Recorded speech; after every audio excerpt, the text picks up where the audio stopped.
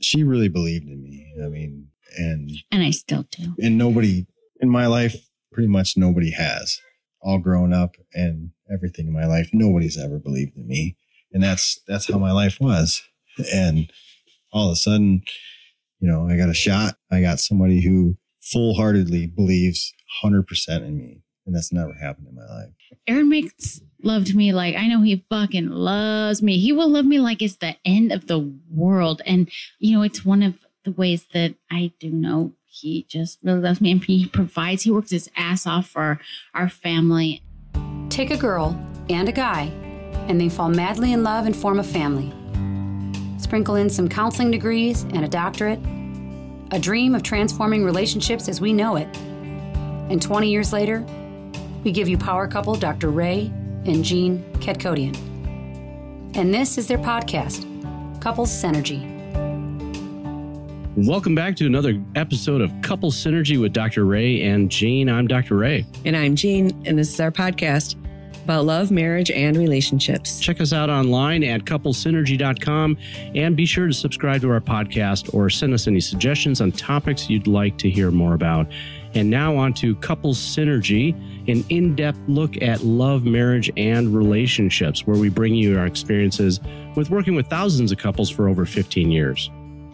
Every day we get to hear intimate details about a couple's celebrations, disappointments, and everyday challenges.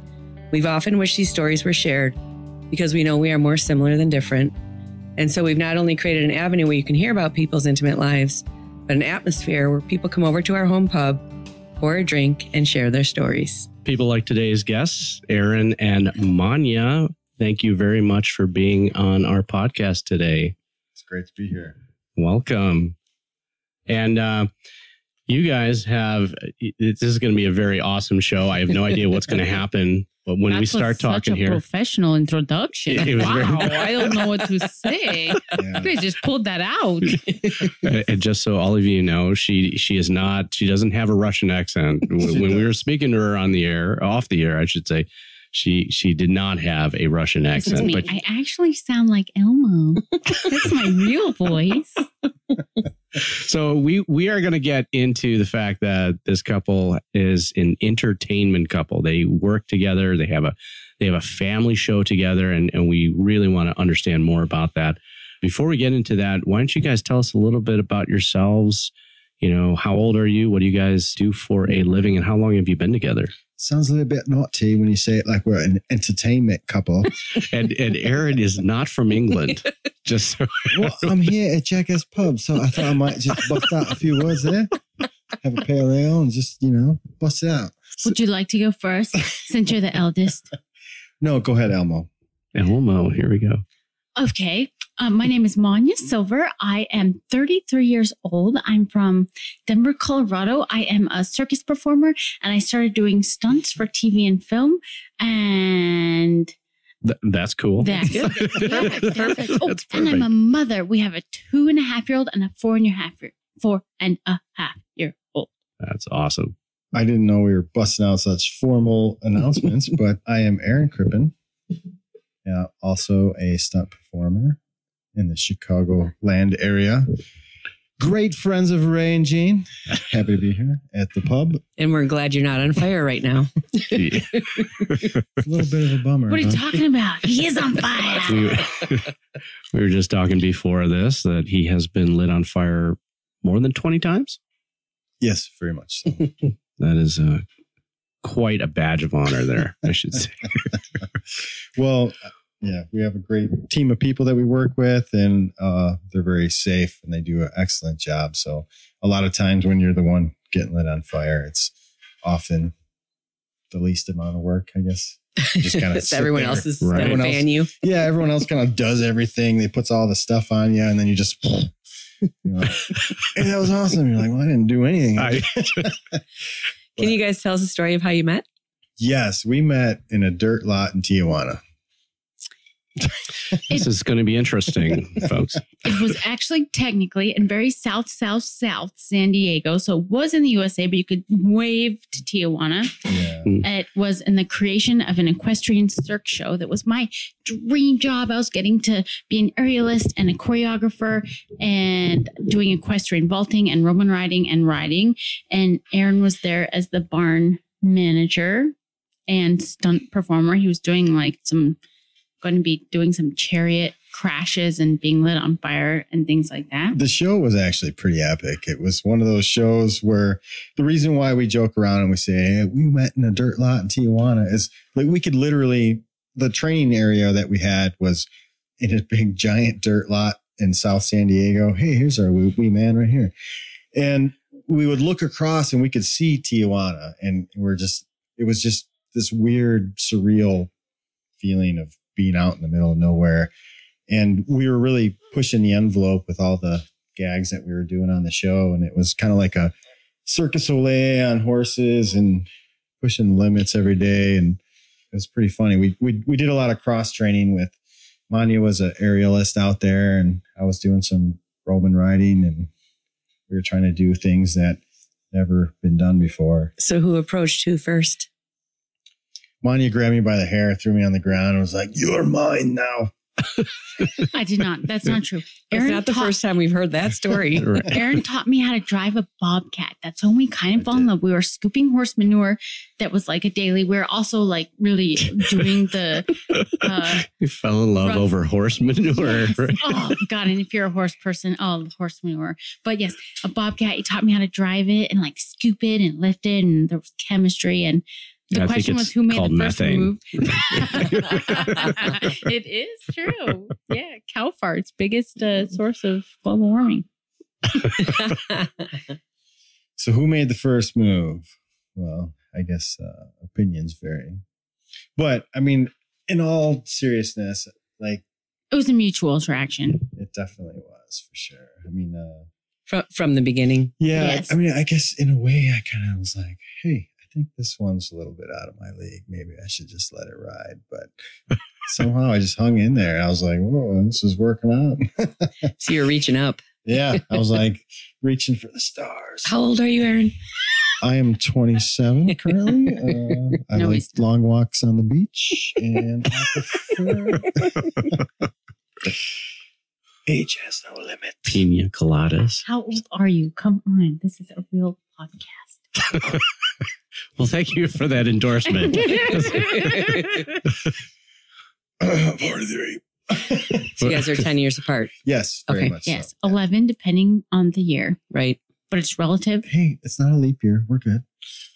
And Aaron's kick ass for his age. He plays in a men's hockey league, and he's fit and he's awesome. And You're Awesome. still playing hockey. That's awesome. I am, yeah. It's good. I've only been kicked out for fighting 3 times. Hmm. 3 times. That's Only? So what'd you guys do for your first date? We went to the beach, and we were under the stars watching we were watching the stars and the moonlight, and it was pretty cool. And we saw a ghost. It was awesome. we had this incredible experience, actually, where we were sitting to this day. It's one of the most magical things that have ever happened to both of us. We're sitting on the beach, and you're like, the beach is always magical. It's nighttime anyways, but it was misty. And we were both sitting there, and we saw, and we were both seeing it through the mist there. And I think it really was like 2 real people, but it looked like a dream through the mist. There was another couple walking along the beach, and it was like us. Both of us saw it as this. We were seeing this. It was like us in the future. And the woman was like dancing with the scarf. They were dancing along the beach with this mist. And it's a dreamy, like we were both like looking at each other in the eyes, like, okay, are we seeing this? Yes, we're seeing it. We just kept watching it. It went for like 5 minutes of this just magical. And we didn't even know each other that much, but we both knew what it was. It was pretty awesome. And we were just like taking it all in. And then a few minutes later, Border Patrol walked up, and we're like, hey, Break it up. I was just seeing you, checking you guys out. And that really happened. Yeah. Actually. Did you ask him if he was dancing with a I scarf was or like, hey, something? man, did you see those guys? Was that you? You have moves. You're an Mr. Border excellent Patrol. dancer, Mr. Border Patrol. So how long were you guys together before you knew you were a couple? That is a good question. Well, I guess. I think there's two different answers. Yeah, there we go. I don't think there's two different answers. I think there's two different opinions. But actually, with that said, Honestly, I think there's different opinions of other people. We knew each other for a year. We had the conversation once of, I was like, Aaron, can we be open to a baby spirit coming to in our lives? Like just open to it. I don't know. I just said it one night, just like, and bam, we got pregnant like that. Like, ooh. So How long were you guys together? We'd known each other for a year. Okay. And it's a little over a year. well, not really. Anyhow, so everything just Well, happened that really was fast. Quite a reaction But there. To me, it felt very. It was very. Quick. We had the talk. We're like, what do you think about having kids? And we're like, yeah, definitely, but not right now. And we're like, yeah, not like right now, but like maybe later. And we're like, yeah, like 6 months later. We're like, yeah, but it's cool. We're like, yeah. And No, in my mind, I was like, yeah, like 3 years later. And at the time you're 29, you're 39? I was 28. 28. So that would have made And like me really into my circus career. Like what I do is very physical. Like having a child would Stop some of that. Would pause yes, that. they're Yeah. just very affected in a big way. And actually, another funny story with that was like we kind of had the brief talk, and then it was very shortly. It was like 2 weeks later. Like, hey, I'm pregnant. Whoa! But we were on a circus tour, and we were getting ready for a show, and we were doing our warm ups like we always do, and we couldn't get anything right. We couldn't do anything, and the balance was off, and so she does a handstand on my hands, and like we're trying to get one, like nothing is working out. And then we finally get like a half of one for like a half a second, and she falls down. I'm like, yeah, see, we're good. She walks away. I'm like, we're fucked. But This is like prepping for a show. yeah, we have a show in a half hour. So we're doing our warm ups, and that she was pregnant and the balance was off. And that's the reason why we did the show. The show went great. We hit all our moves. We did everything great, and it went well. But it was that moment where we didn't know that we were going to have a little guy, and that's what happened. And you got one of your little guys right here. Yeah, Yes, this is Kokai. Can you say hi, Koa? All right. Somehow this man is staying awake. So at this point, are you guys living together? Are you separate? Are you Well, I let her stay in the garage, and it's about as far as Stop. He's joking. That's why it was very quick. We were living I had moved out here to Chicago because it was kind of a base for these 2 runs of a show that we had in Minneapolis and Indianapolis. And in my head, like I was open to the possibility of moving here, working with the Chicago Youth Circus. I knew the executive director and I always wanted to check that out. So it was like I came out here in my car and all my stuff. And then we got pregnant, and then Aaron had like steady work out here. So I stayed. But we were living in a friend's house, a friend of his house. We didn't have our own place to stay. We were pregnant, and it was I also will say, for both of us have been married before. And so I spent a lot of my life thinking of like how it would be when I had kids and a family, like a lot. I've worked with kids. Like I really was planning like this family thing, and it just so didn't fit into the picture of what I thought that would be. And that was and I was away from family, and that was so hard. It was so hard just to trust that it was going to work out. But So it was a tough time for both of you guys. Yeah. It was. Sometimes I think back on like, oh my God, how tough it really was. I don't know that Aaron still to this day can really appreciate how tough it was for me. No, I knew it was tough. I mean, it was one of those moments where you kind of put it all on the table, and it was like a make it or break it type of thing. I knew I had one shot, and it was, I'm either gonna, I knew back in San Diego, I knew I was going to go all in was going to lay it all on the line and see what happened. And I knew everything in the heart was there, but everything else wasn't. Mm-hmm. And I said, I'm going to go all in and see what happens. And I did. I went all in with the heart, with everything else. And once I got back here, especially once we found out we were going to have a little guy coming, we thought we had some time, and we were trying everything and trying to get a place to live and trying to make it work. We didn't have any money. We didn't have anything. I mean, if it cost me a nickel to shit, I'd have to puke. I mean, that's pretty much how it was. So, like, really, it was just it was. That's a new one. I got a weird visual right now. You'd have to write that down. It was a hey, you know, I got to make it. And I was trying to do everything I could and chasing down the work and the jobs, and things really just worked out. And they started, you know, it was close though. I mean, we found a place to live. 2 months. It was 1 month, because we found the place in October and Colt was born in He was November. a preemie. He was born 2.5 months premature. wow. So it just, we have a big dog, like the one place that would even see us to rent with our dog. Aaron's like, you like it, right? As we're walking through it, I'm like, are you kidding? Like, this is the only, like, do I like it? Like, You're like, you have no that's what choice. We're Right. living here. Everything, even till this day, everything has just really worked out. And it's been a really beautiful life lesson of that.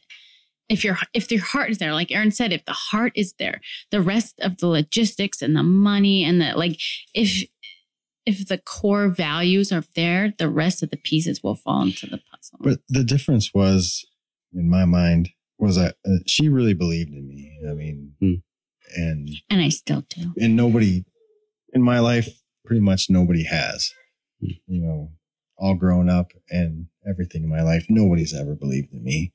And that's how my life was.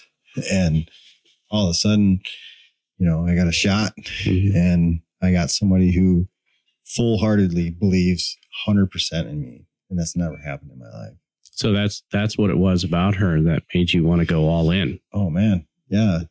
Why wouldn't you? I mean, that was the Tear, I'm gonna cry. What is it that you saw in him that made you really believe in him? Oh my God, Aaron's a star. Like, and he's so humble on top of what he said about his done stuff. He was in the Army as a Army Ranger. He's jumped out of airplanes. Thank you for your service, by the way. Yes, he's specialized in hand-to-hand combat. He's battled so much, and he's so talented, and someone who, I guess I relate in, like, the long road. Like, he's not like the 18-year-old stud that just, like, has it. And everybody's like, yeah, it's the long road of being 40 years old and coming into it's the background of the military, the background of building houses, the background of being in the rodeo that is all coming together now. He has so much inside him. And I guess I just relate, because a lot of life is having someone to see that in you that makes you see it also, that can really help it come to fruition. He's incredible. I feel like sometimes if he grew up in a small town with maybe a small thinking type of community, that he would be an Olympian. His body's, he's like got it, like genetically. It's just, he's like, I don't know. He's a star. Maybe it is just that in my eyes. But even if he's just a star for me, that's all. That's even better. My own personal Olympian. And Aaron, what was it about her that you fell in love with? I mean, it's pretty much the same thing. I mean, she's a stud. She's the star. I mean, when I first met her, the things that she was doing on the fabrics and in the show is just like, I was like, dear Lord. Just someone who is so big, such a huge performer, you know, through and through, like, just can lay it all on the line all the time and just be so absolutely huge. And just one of those types of people that everybody loves through and through, even when they just first meet her, everybody loves her, no matter what. And, you know, we've known you a long time, and I can see the effect in you. Mm-hmm. Yeah. You're very different. It's like you were a wilted plant before, and now you're like watered and vibrant and strong. And we haven't seen you in quite a while, actually. It's been a while. Yeah. It's great to to reconnect. That's really awesome. And to see the two of you guys and your family together. This is really amazing. It's great to be here. I mean, I think I said this once before, but I'll say it again. I mean, the whole reason why I agreed to do this is because I really think the world of you guys. And I know that in your hearts, that everything you guys do is to help people. And I love that about you guys. Thank you. Think the world of you. And, I've never forgot it. And so I'm definitely, absolutely super grateful to be here. So that's awesome. Thank you very much. We really appreciate that. So you guys were both married before. What kind of things did you learn about those relationships that have shaped you? And has impacted your relationship now together? I will say one thing that I think can be so powerful about being in like a relationship where someone just loves you more than you even knew you could be loved. Like Aaron said, I know that I have that power myself, but if that person doesn't love them that much, themselves. Yes, that is nothing. It's worthless. My first husband turned into a heroin addict. He had a serious drug addiction that, like very in your face, risked everything. We had like all of our money was disappearing and crazy drug dealer people knew where we lived and stuff that I didn't even know what was going on. But, there was a point where it was really positive and I to love, you can, like, I can even look you in your eyes and just like love you for all of who you are and embrace you and support you in that way. But if you don't have that in your heart, it's like looking into a mirror that's got like a film on it. Yeah. And you can't see it. Yeah. And so I think we both had a similar experience in that way that ultimately in our next relationship, we're looking for someone who knew that, had that knowledge. And how long were you in that relationship where he was really in the throes of that? Of addiction? Mm-hmm. I actually think it was the whole time, but I really didn't know it, which sounds, even to this day, it sounds unbelievable. How could you not know? But I was young and you just don't live and learn. I see signs of all kinds of people wiping their nose and things that I never would have thought. There's addiction all over our world and so many people that until you've lived it and seen it, you just don't really. How did you get out of that relationship? I didn't know that it was heroin. He had a problem with pills and we had gone to a couples therapist a year before. And I said, I had a confrontation of, if you cannot see that you have a problem and be willing to work on this, I can't be married to you. Like we had that in a session. And then a year went by and there was all these new behaviors and I thought that he was getting clean. Like there was all oh my gosh, different things were happening. He would nod out, his body composition changed, there was stuff that was happening, but I didn't know it was actually that he had changed. He had switched to heroin, which actually it's cheaper and sometimes it's easier to get now. And so the day that I walked out to his car and realized that was happening, it all came down and I just left. There's enough addiction in my family and I am familiar with Al-Anon and AA I'm grateful to know that I know that I have a powerful ability to love somebody. And if they can't see that, I loved him with all my heart for 9 years. And if he's willing to risk all of that and everything we'd built, then there was nothing. So I left in 3 weeks after that happened, the contract for the show that Aaron and I met on came up and I had a job in a dream job in a different city and insurance and housing and he was your rebound guy. Kind of. It all happened the day that I sat down on the beach and I wrote a list. I just just to do it, to write a list of my next partner. It was like a 3-page list of everything I wanted to get really clear. I think that's something that me and Aaron are both really into, is being very clear what you want to manifest. And I had, in my mind, I'm thinking not anytime soon, but just so I know, just from this process, this is what I've learned. This is what I want. And I met Aaron that day. Wow. Did you do any type of your own type of work, personal growth while You were in the middle of that, or you just kind of discovered that? I did. And I had to do that like kind of super speed because I did meet Aaron and it was like very like, oh my gosh, this guy could, like, it was kind of a catch-22 of being really clear of what you wanted, but meeting that person before you thought you would be ready. So I did a lot of journaling and processing of I knew I had a lot of damage and baggage from my old relationship that I needed to work through. And it forced me to do that quickly. What are some of the things that are strengths you have now because you went through that? Unfortunately, to say it, I know what it feels like to be lied to. And I know what it was like a painful learning lesson, but I feel like I think Aaron has a similar experience of knowing that your relationship, you have to catch and be willing to work on every bit of your relationship that doesn't feel good immediately. Mm-hmm. That's my rule now. Like, don't go to bed feeling resentful. Don't let it go one day.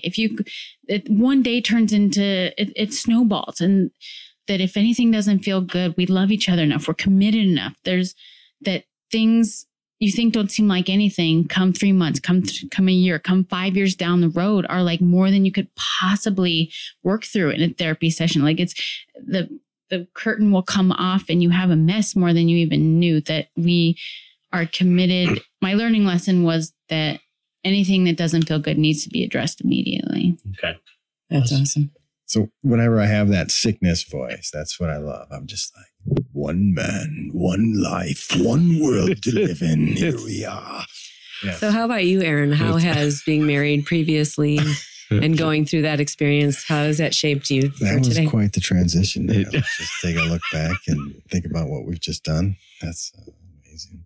I have to actually agree. I think it's very much similar with that. I mean, it's when something's wrong, you need to address it, which is something that I haven't been very good about, I guess, or something that I've learned in the past, that you can't just let things go. You have to address them as they come. And I don't know if that's answering the question, Bree.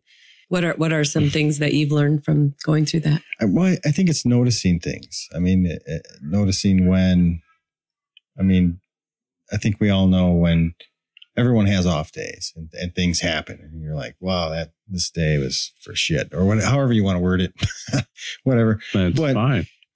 And then sometimes you let things slide. You're like, well, I get it. She's going through some stuff, whatever, we'll let it go.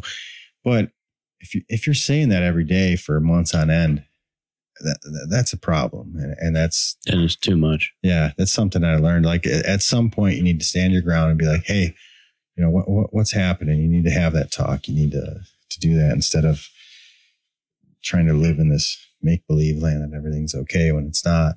Manya, she's, I don't know. She's very quick to address issues, which at sometimes you're like, well, what the fuck, Are you aware there's an issue when she brings it up?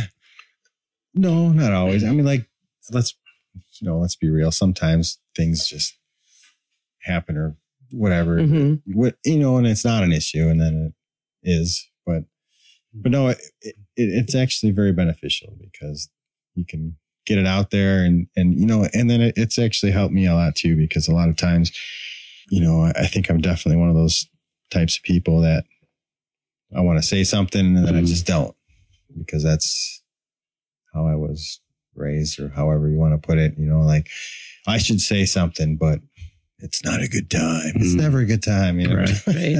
And so you don't. And then that goes on and that goes on and that goes on and that goes on. And then you don't. And then it builds up. And then next thing you know, you have a problem that wasn't a problem. So is that true today, that she's more likely to bring things up than you? No, I think well, yeah, she definitely brings things up. Yes. For sure. But at the same point, like, I catch myself and I'm like, what, this is bothering me. I know I have to say something, so I'm going to say something. That's awesome. I'll take the time to figure out how I want to say it. And, tactfully. I do my best. Doesn't always work, but no, I try to. When I know something's bothering me, I think I try to just ask myself better questions. Mm-hmm. I try to, all right, what is really bothering me? Because most of the time, let's be honest, most of the time, what's really bothering us has nothing to do with what we think it does. It's usually something else or something. There's usually a side event somewhere that's happening, and that's the honest to God truth. And it's usually something that's built up over time. Right. Most men, they typically don't bring up anything. They don't rock the boat. That's typically what they're taught. Exactly. And that's what I think I've learned to try to get out of. I know I'm like, hey, this is, if I know something's bothering me, I know I have to say something, and then she'll definitely be patient enough to listen to what I have to say, even though it doesn't make any sense whatsoever. Loud noises. Loud. It's interesting because our brains are a little bit different, and, the female brain has to be more proactive. Like if you're walking down the street and you see a guy or a couple guys ahead of you, you're probably going to cross the street, right? Where if you see a couple guys, you're like, I'm just going to see what happens, And so we are more like we have to kind of plan more. And so women do see problems sooner. It's actually a real thing. Biologically, women use both hemispheres of the brain simultaneously. Mm-hmm. And for us guys, we have to switch. We have to switch from right side to the left side. So it's very more focused. We have to kind of zero in on tasks or problems. And that's why we're more like solution focused. And the emotions, there's so many more emotions that a woman feels more than a man. And I wonder how much of that is pure science, biological, and also how much men have been socially conditioned to not feel their emotions as well. Mm-hmm. But I think that is something in our relationship that, like, I feel like I'm crazier. I'm like I'm the one feeling all this, feeling like I just have to dump it off. And it's not that he's not feeling it either. It's just that he doesn't express it. Well, I find myself often being in my head a lot. I like to think about things and how I'm going to say it or how it affects me. And so I'll have these long pauses before I speak.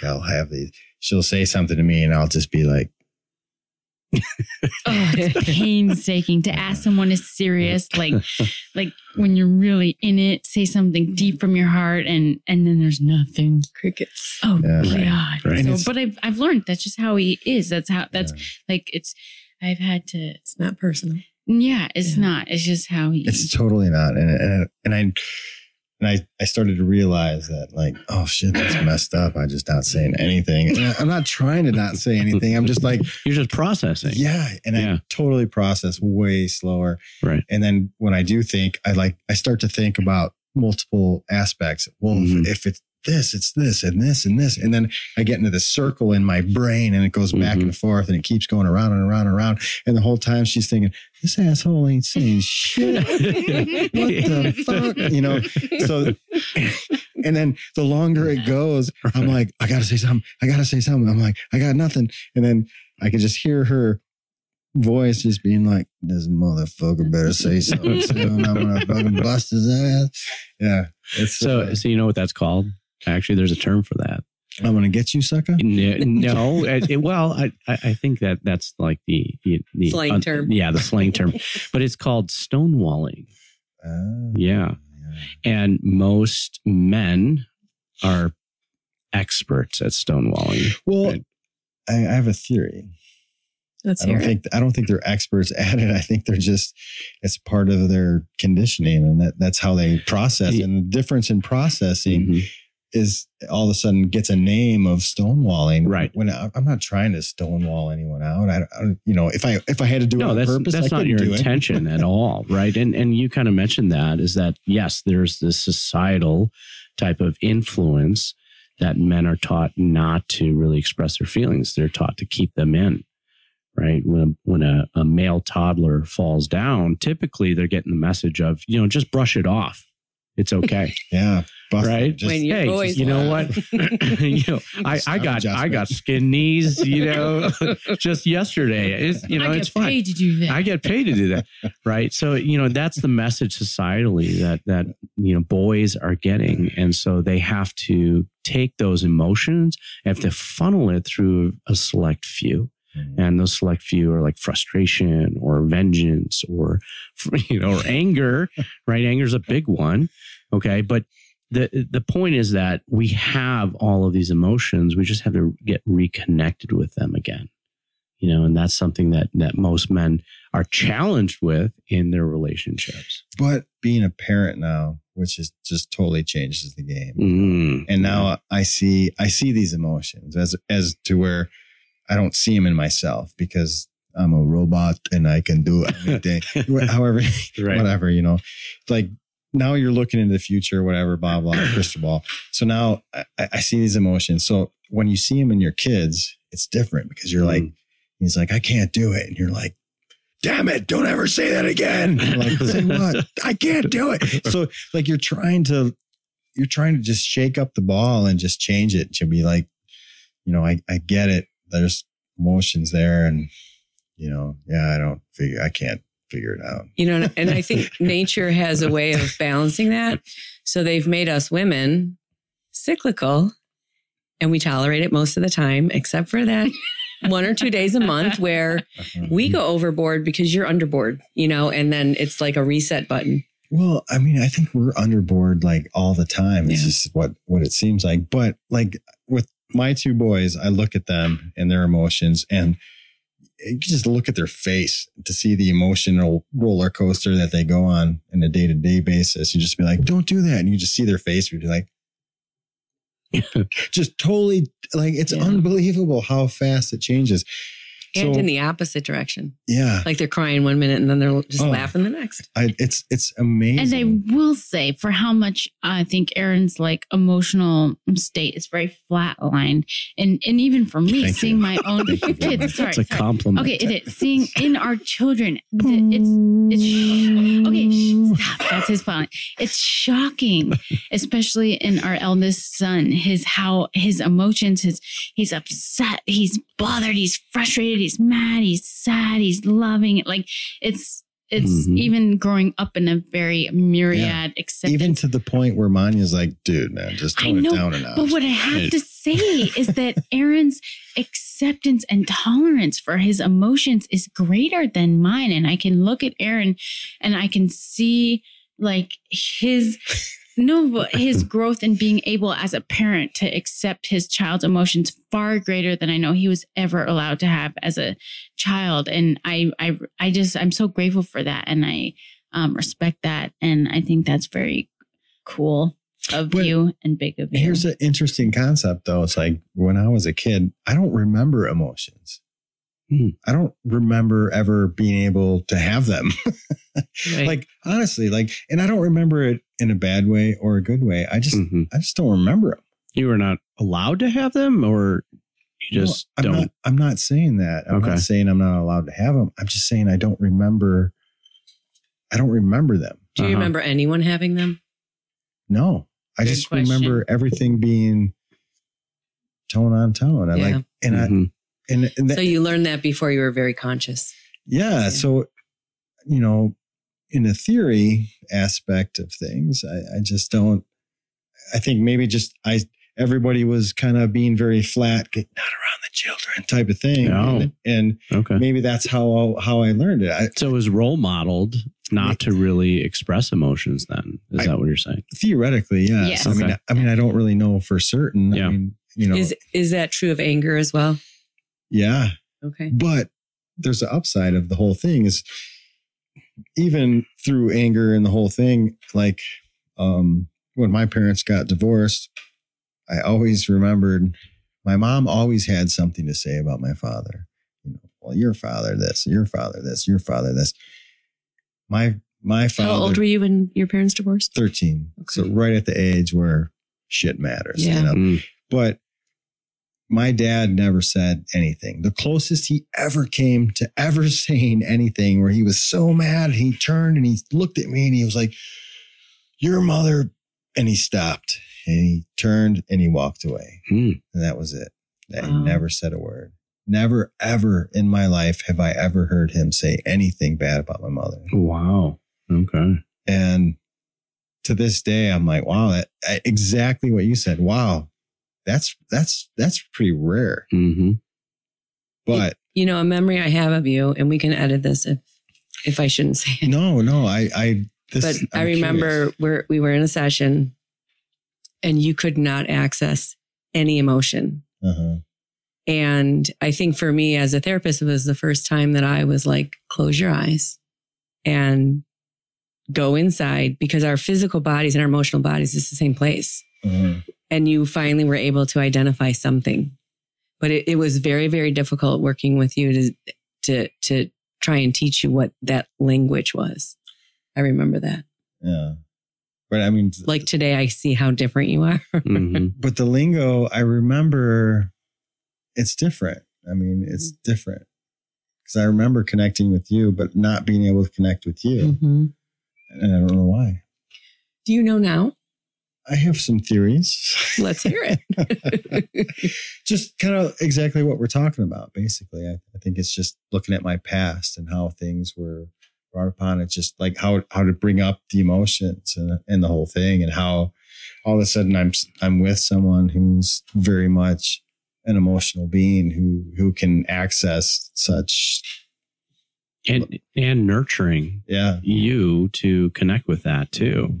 I mean, we can just see that in your interaction together just tonight. And we just met you tonight, Manya, and this difference here is amazing.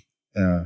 I mean, to this day, I'm like, I don't know how I landed this. So and cool. It does go both ways, though. I will say that I've learned a lot. I grew up from both my parents being therapists, reading books of like, it's all right to cry. Like my mother never, ever squashed any emotion I ever had. Like I'm amazed. But to the point that as a young adult, I couldn't, even in a work setting, my boss would be angry with me. I couldn't stop my tears. And I struggled with being able to control my emotions in places where I knew that I was being it was inappropriate. The regulation piece. Yeah. So I had none of that. And I hope we can give to our kids a beautiful balance of being able to feel it freely, but also know that there is a place for that. And hold on. And even just the little things of I was never, till this day, and I'm not able to practice this with my kids, but I was never spoken to aggressively ever. I was never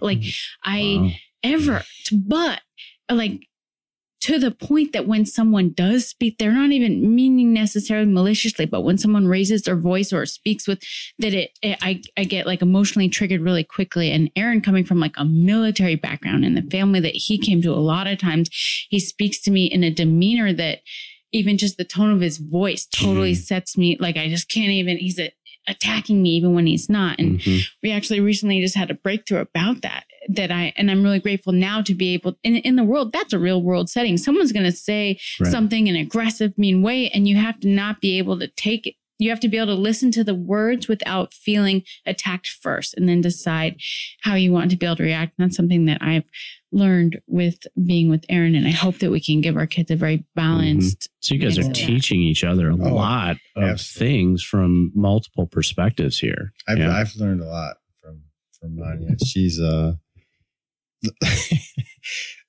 way I grew up, like if let's say you're going to work on your basement, you got to fix some stuff. So, you're going to spill out some tools, some stuff's going to go good. Some stuff's going to go bad. You're going to lose your shit for a little while. And that's how you fix shit. That's how it goes. You're going to chuck a toolbox. A wrench is going to go flying through the room. It's happened quite a few times down here in this basement. Building this.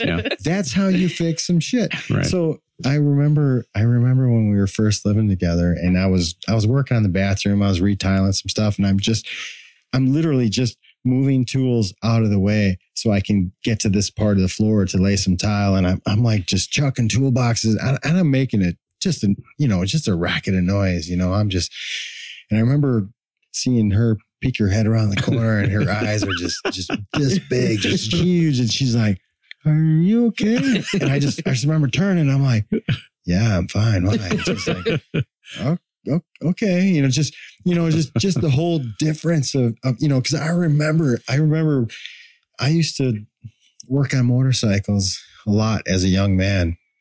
And I always remember working on something. And then if I couldn't figure something out, I remember my dad coming out, and he'd come out and he would just lose his shit, throw a whole bunch of tools around and most likely break a few things. So I had more shit to fix and then walk away, and then I just grumble. Yeah. I just remember that's how you fix shit. You just lose your shit. You throw some stuff around, and that's what happens. That's what you do. It's so relaxing. Very opposite. Very, very opposite. It's a hobby. Yeah. That was awesome. It's great to spend some time with you. So you guys meet in California. Yes. You're from Illinois. You're from Colorado. Yes. How'd you guys meet each other's families? And what was that like? Well, our families, and even now it's so interesting. We have a family and we have children. These kids they have the most diverse family. My parents I am a second generation hippie. I grew up on health food, doing yoga as a kid, eating organic food, meditating, like things that now are like hip. They like before granola. the times. Yes. Yeah. Oh no, beyond And beyond granola. We're talking like dance ceremony. Yeah. What? Yeah. Dance ceremony? Dance ceremony. And my family thought yoga was a cereal, and we grew up on a dirt road next to A cornfields. red dirt road. And we thought hippies were, I don't know, things in roads that would slow you down in a school zone. And that evolution does not exist. And Wait.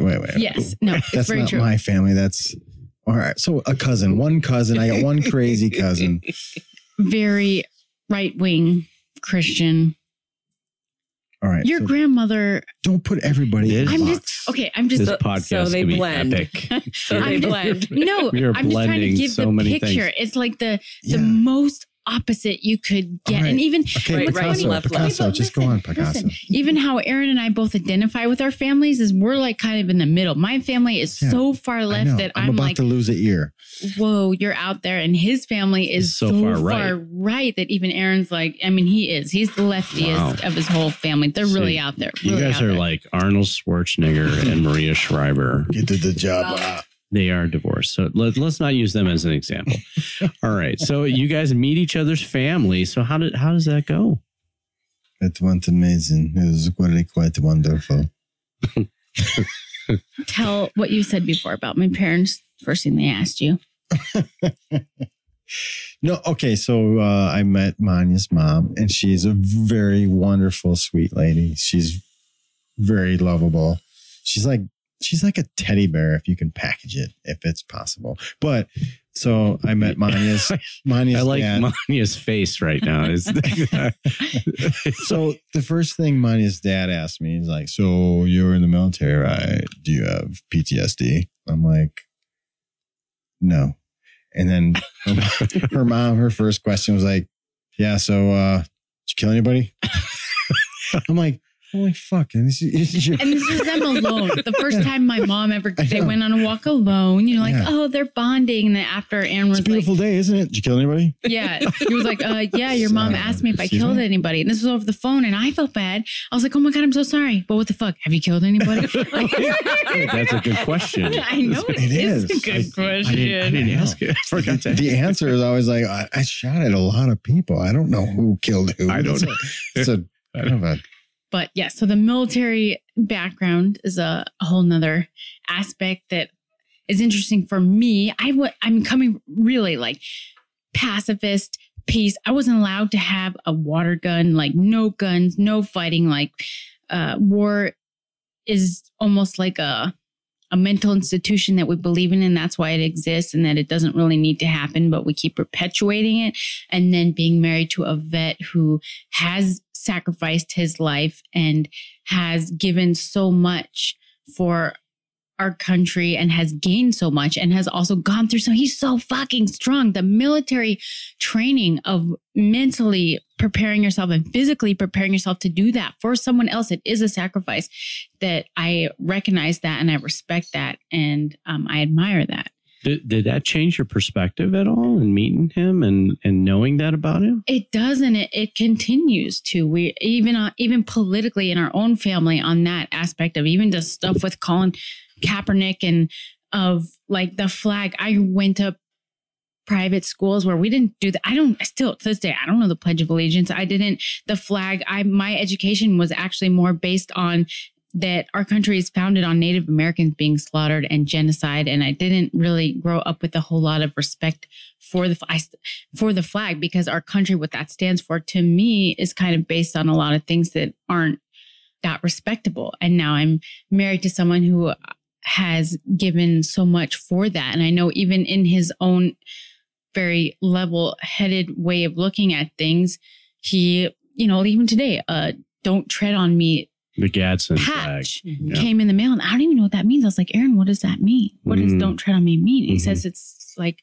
well, don't disrespect my country. And saying that from someone he's jumped out of helicopters being shot at. He's risked his life for years, risked his relationship, risked his everything. It's changed my perspective, but then I also, in a way, I feel like, well, it still is like, closer to the reality of war than I had ever. It sounds like it's made that perspective more personal for you. Yeah. Right? Because it's tied to someone who you love.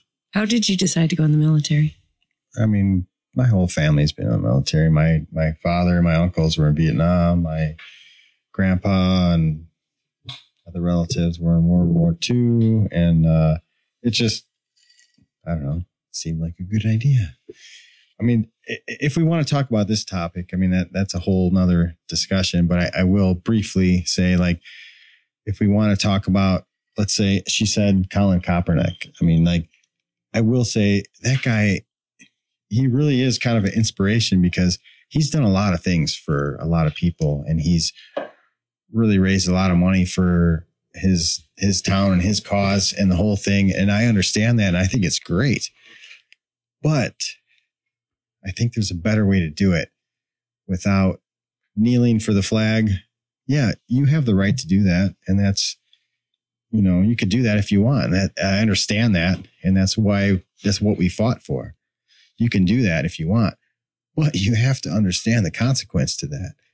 You have to understand that all the people and parents whose lives have been lost, and kids and everything that everyone stood for that goes along with it, that you're kneeling upon. Mm-hmm. If you don't understand that, I just think there's a better way to go about it. I think there's a better way. You can have the same effect, do the same thing, and do something just a little bit different to have more people behind you, to have a better outcome instead of pissing people off.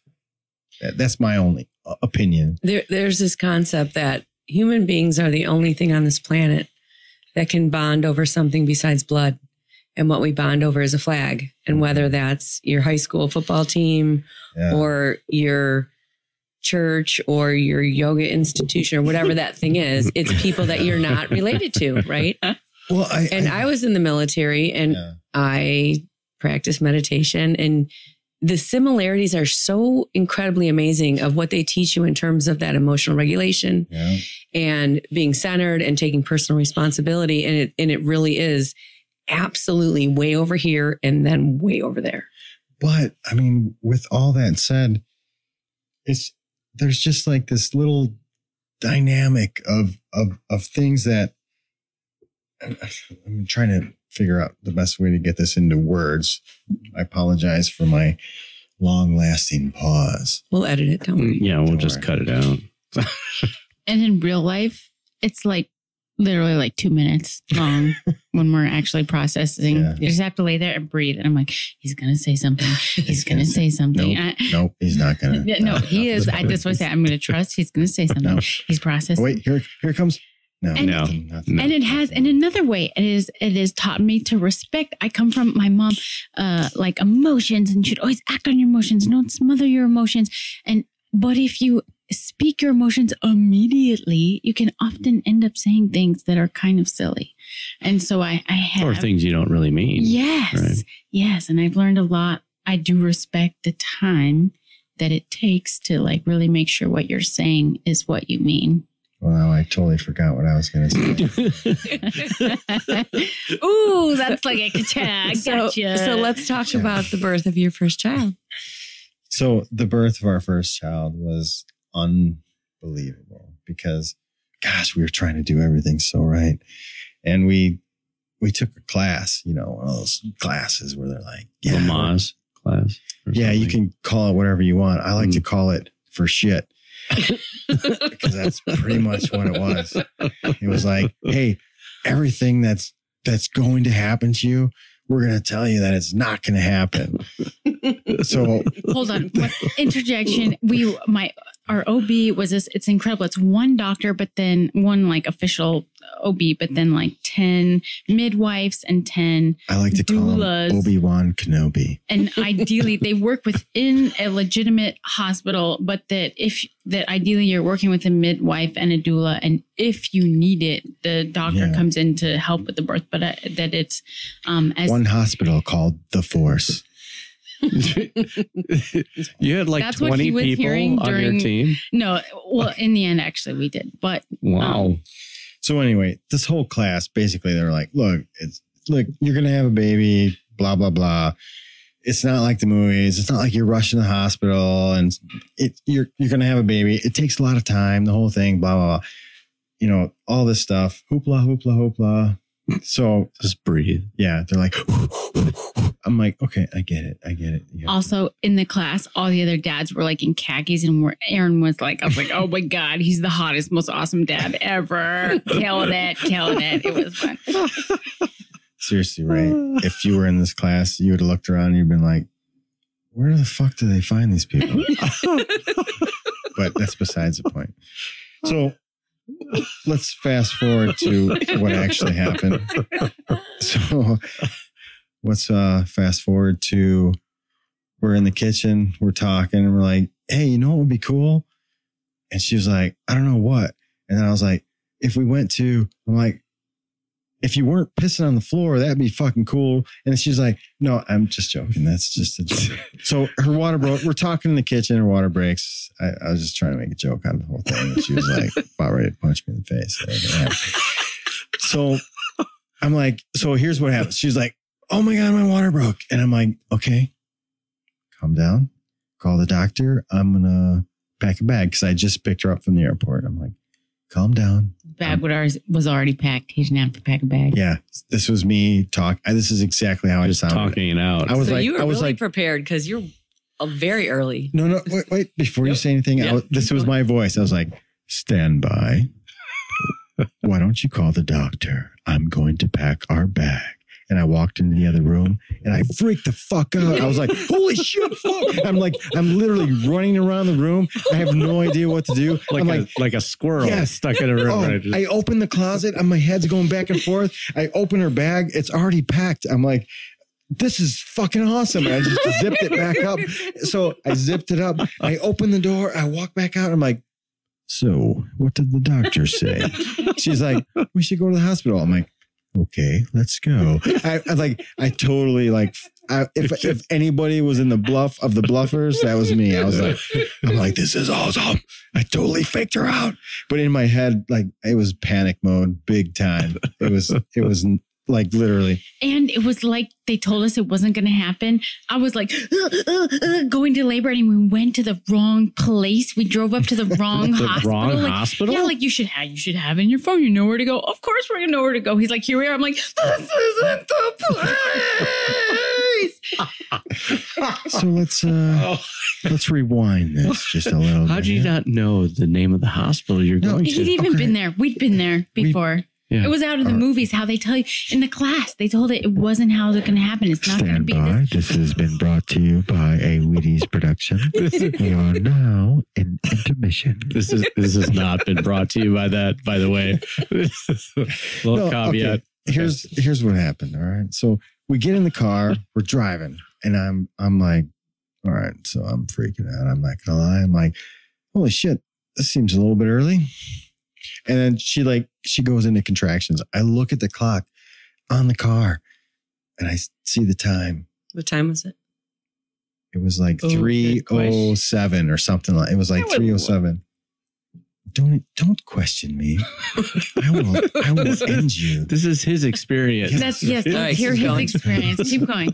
So your experience, then Crippen. it stops. The next contraction, I look at the time again.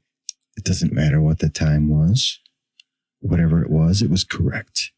But it was only like a few minutes apart. And I'm like, holy shit, this is not going our way. So I'm like hauling ass to the hospital.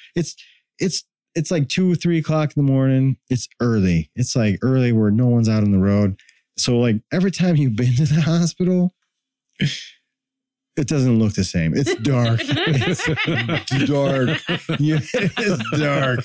You're like, I think I should turn here. Like, this doesn't look right. So, yeah, I made a few wrong turns. Shit didn't go my way.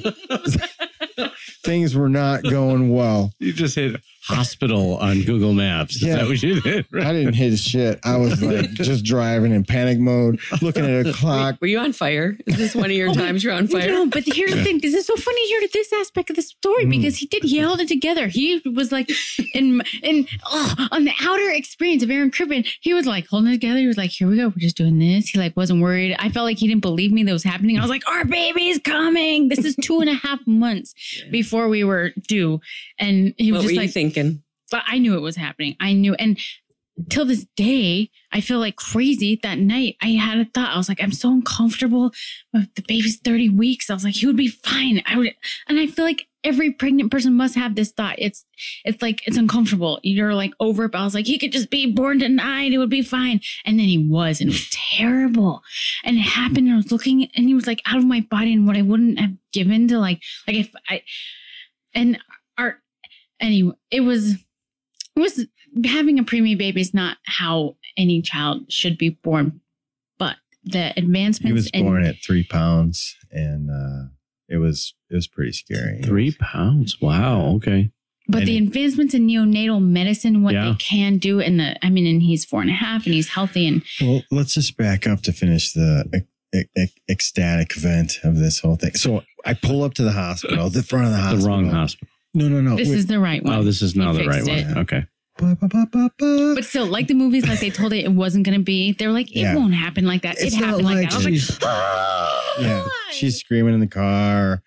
I'm looking at the clock. I'm like, this can't be fucking happening. So I pull up to the car sideways. We pull up.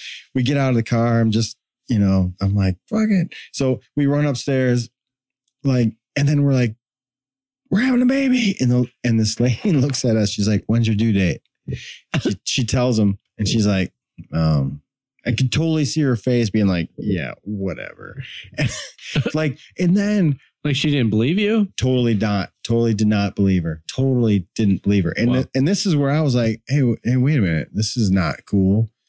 You can't be an asshole just to be an asshole. I mean, like, this is not right. So the whole dynamic changed. Now I'm like, what the? So anyway, we're going to fast forward just a little bit because the story can get a little bit wordy. So. Right. This is the most Aaron has ever talked in the last few months. By the way, he's really going off here. Right. I like words. We'll invite you. Now I know. A microphone and headphones. This is you just need to buy one some. One man, one baby. Just on Amazon. Bird. You just got to just order it for your home. Done. All I need is headphones and a microphone. There we go. Oh, now he's going to beatbox. This is the first, actually, right here. So they don't believe her. Anyway, we get to the hospital. She doesn't believe her. All of a sudden, they're like, we're going to do an ultrasound, whatever, blah, blah. The lady's totally being a bitch. And I'm like, and I'm getting pissed. And I'm like, seriously. So then all of a sudden, they do the ultrasound. She has a contraction. So by the time we pulled up to the hospital, an hour and a half later, the baby was out. That's how fast it was. Wow. But it was Yeah, like that before it, like through the rigmarole of going to a hospital. It was just Yeah. like, It was fast. And then seeing a doctor, baby, hey, it's a boy, and then rush him out to the incubator and that was tough. I mean, that was, you want to talk about a tearjerker. I mean, that was like it was so, till this day, it was the most powerful, one of those like painfully powerful moments in your life where like we didn't hug. We were both such in shock. Like our baby was just born and the two of us were in the room. He was gone and it just like happened. And we're just like sitting, like it felt like a movie. Which is pretty much. How do you feel about that? So your body's designed to give birth. You have this expert ability to control your body. You are an athlete and you go through what's supposed to be the most natural thing in the world and it doesn't go so well. How do you feel about that?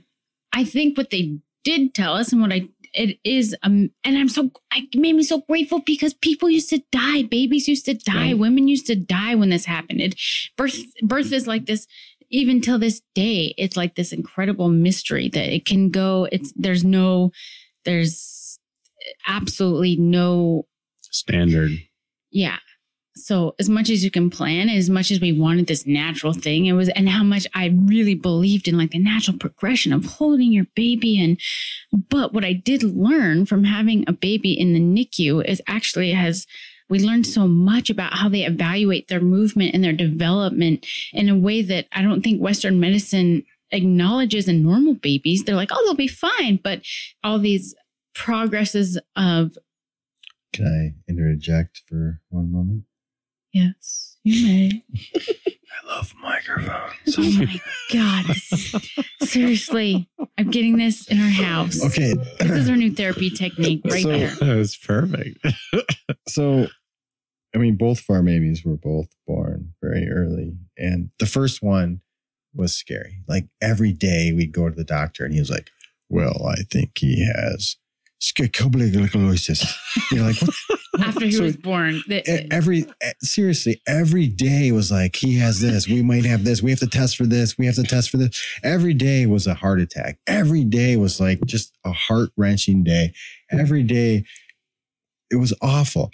The second one, Koa, he was born at 4 pounds and he was born 32 weeks. There's the difference of 2 weeks made such a huge difference. Mm-hmm. But he was also born in Denver. We're like, we're not flying anymore.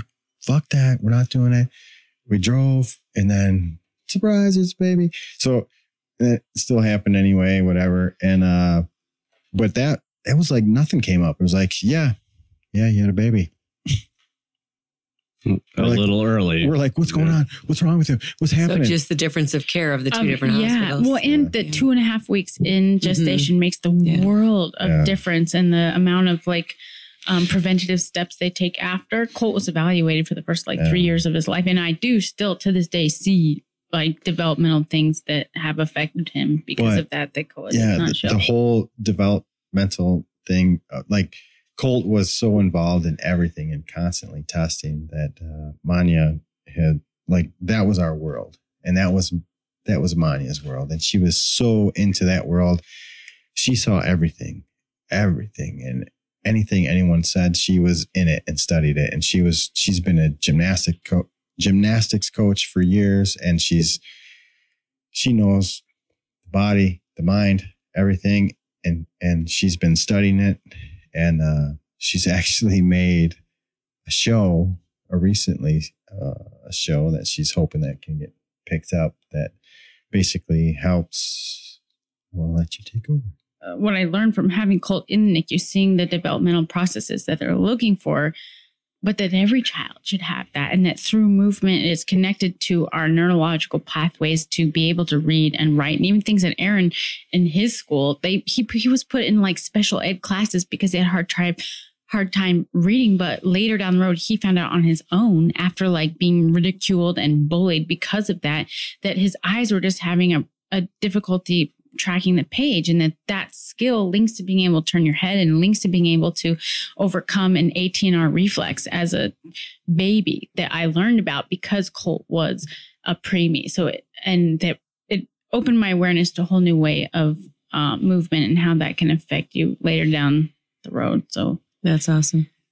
There are so many women who have a plan for the birth and it doesn't go as planned and they carry such shame. And I don't even care if they're like, I'm at home in my little tub with my doula and everything's going whatever.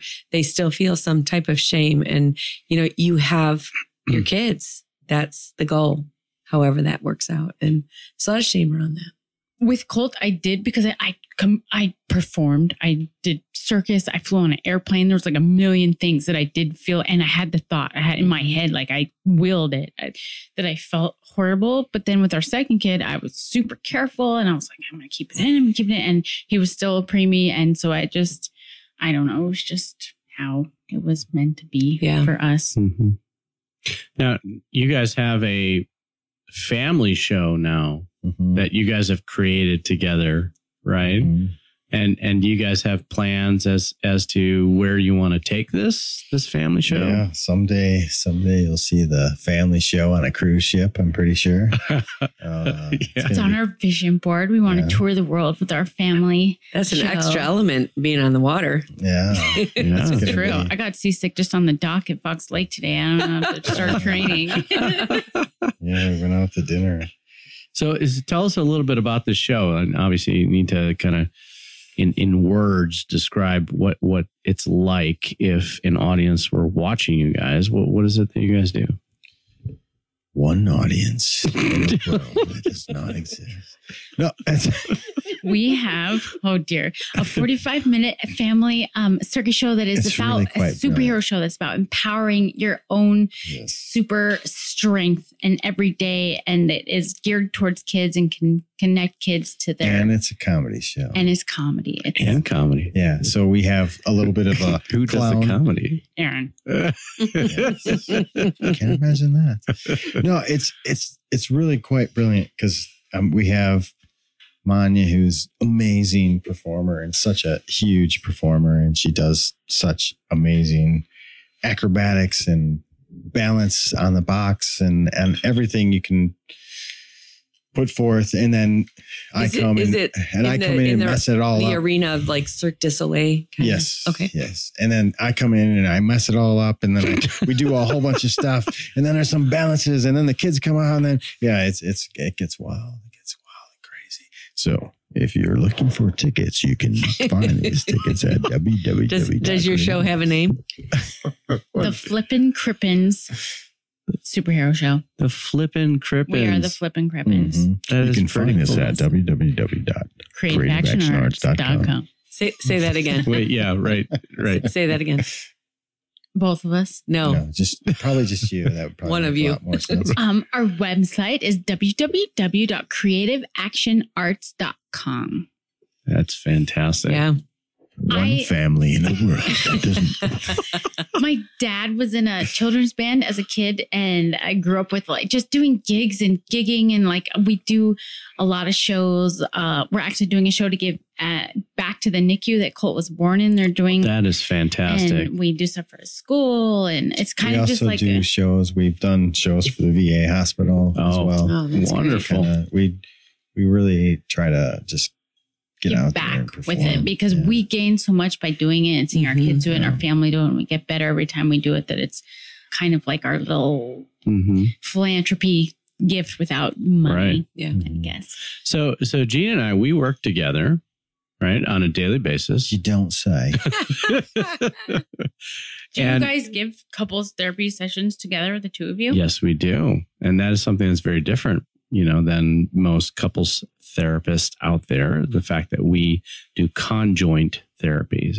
Gene and I are in the same room with the couple themselves. And question, if you don't mind. Yeah, please. How often does issues with your clients trigger your own relationship? That is something that has developed over many, many years. And we have fought over couples.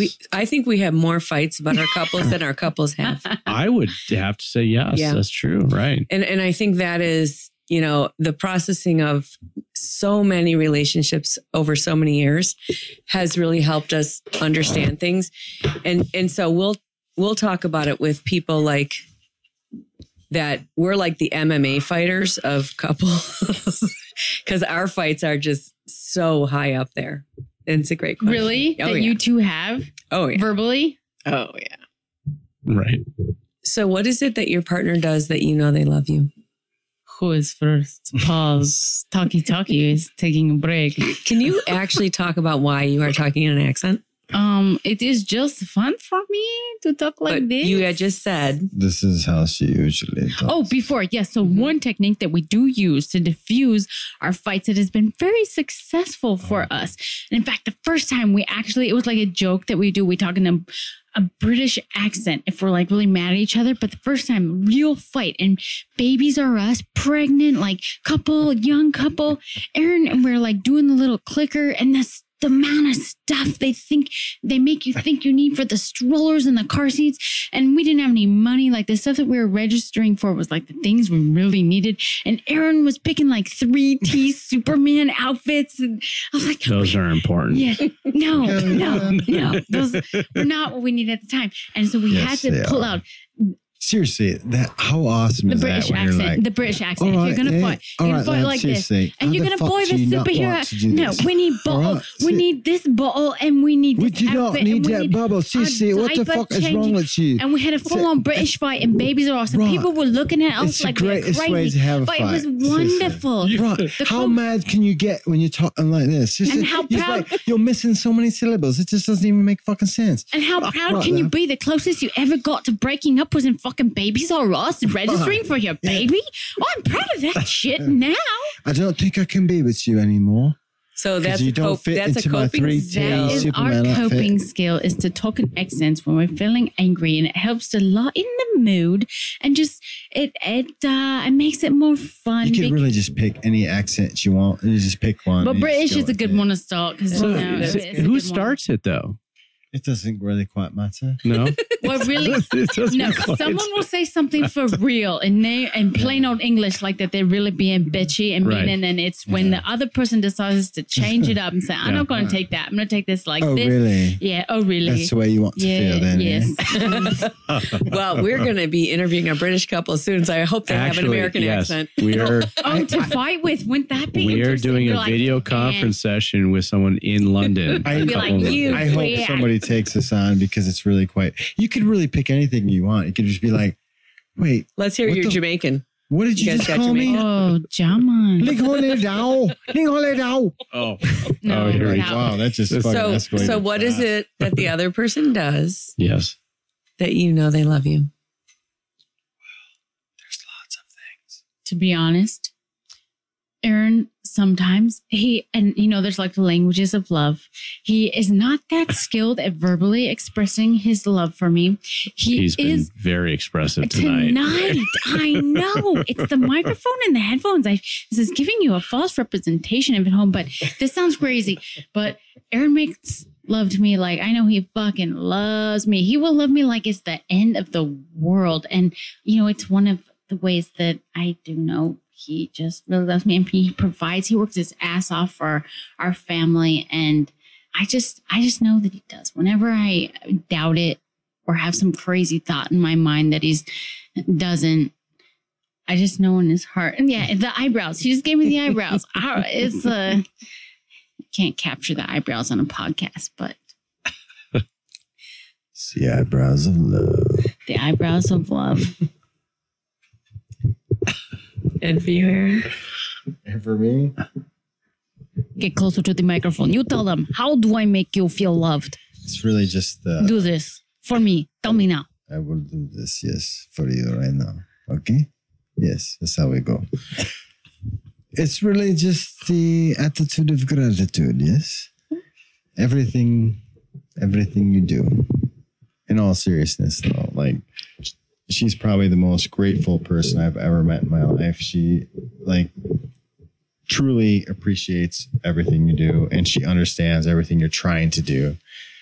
And I know a big aspect of life and trying to provide for your family, like just the amount of hours I put into work and I'm away and I'm gone.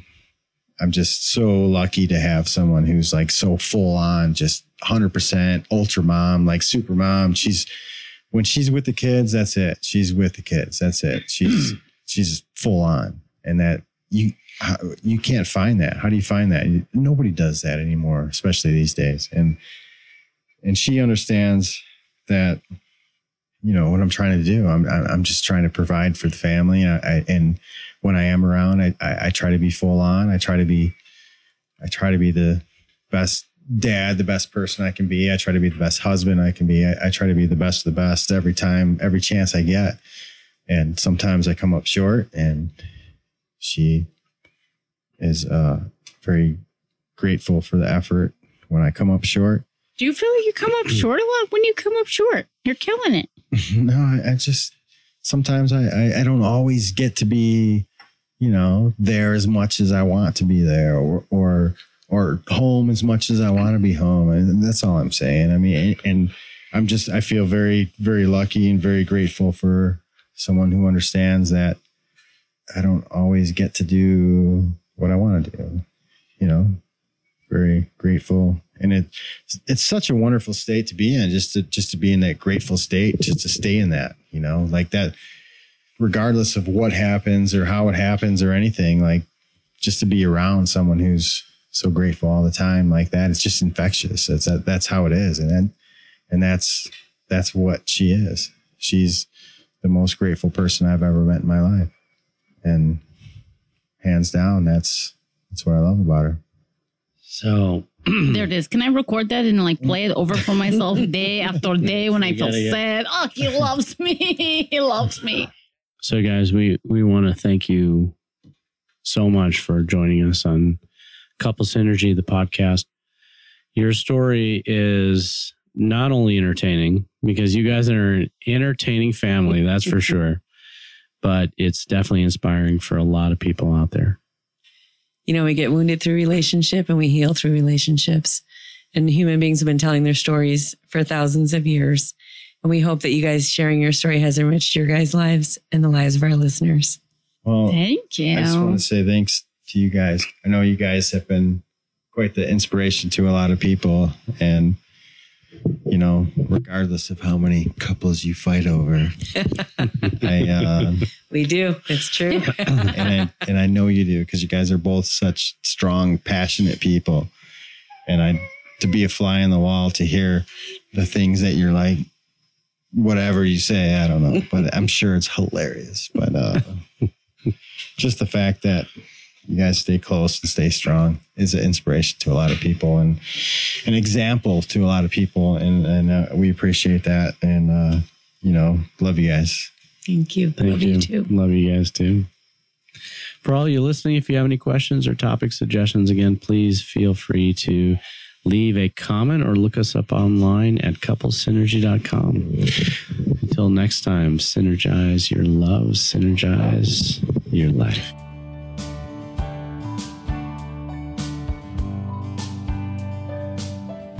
You have been listening to Couple Synergy with Dr. Ray and Jean Kadkodian. Couple Synergy was recorded, edited, and produced by Dr. Ray and Jean Kadkodian, along with Organizational Director Calvin Javier and Marketing Coordinator Bridget Reese. Voiceover and music entitled Breathe and Let Go was recorded and composed by Gina Gonzalez.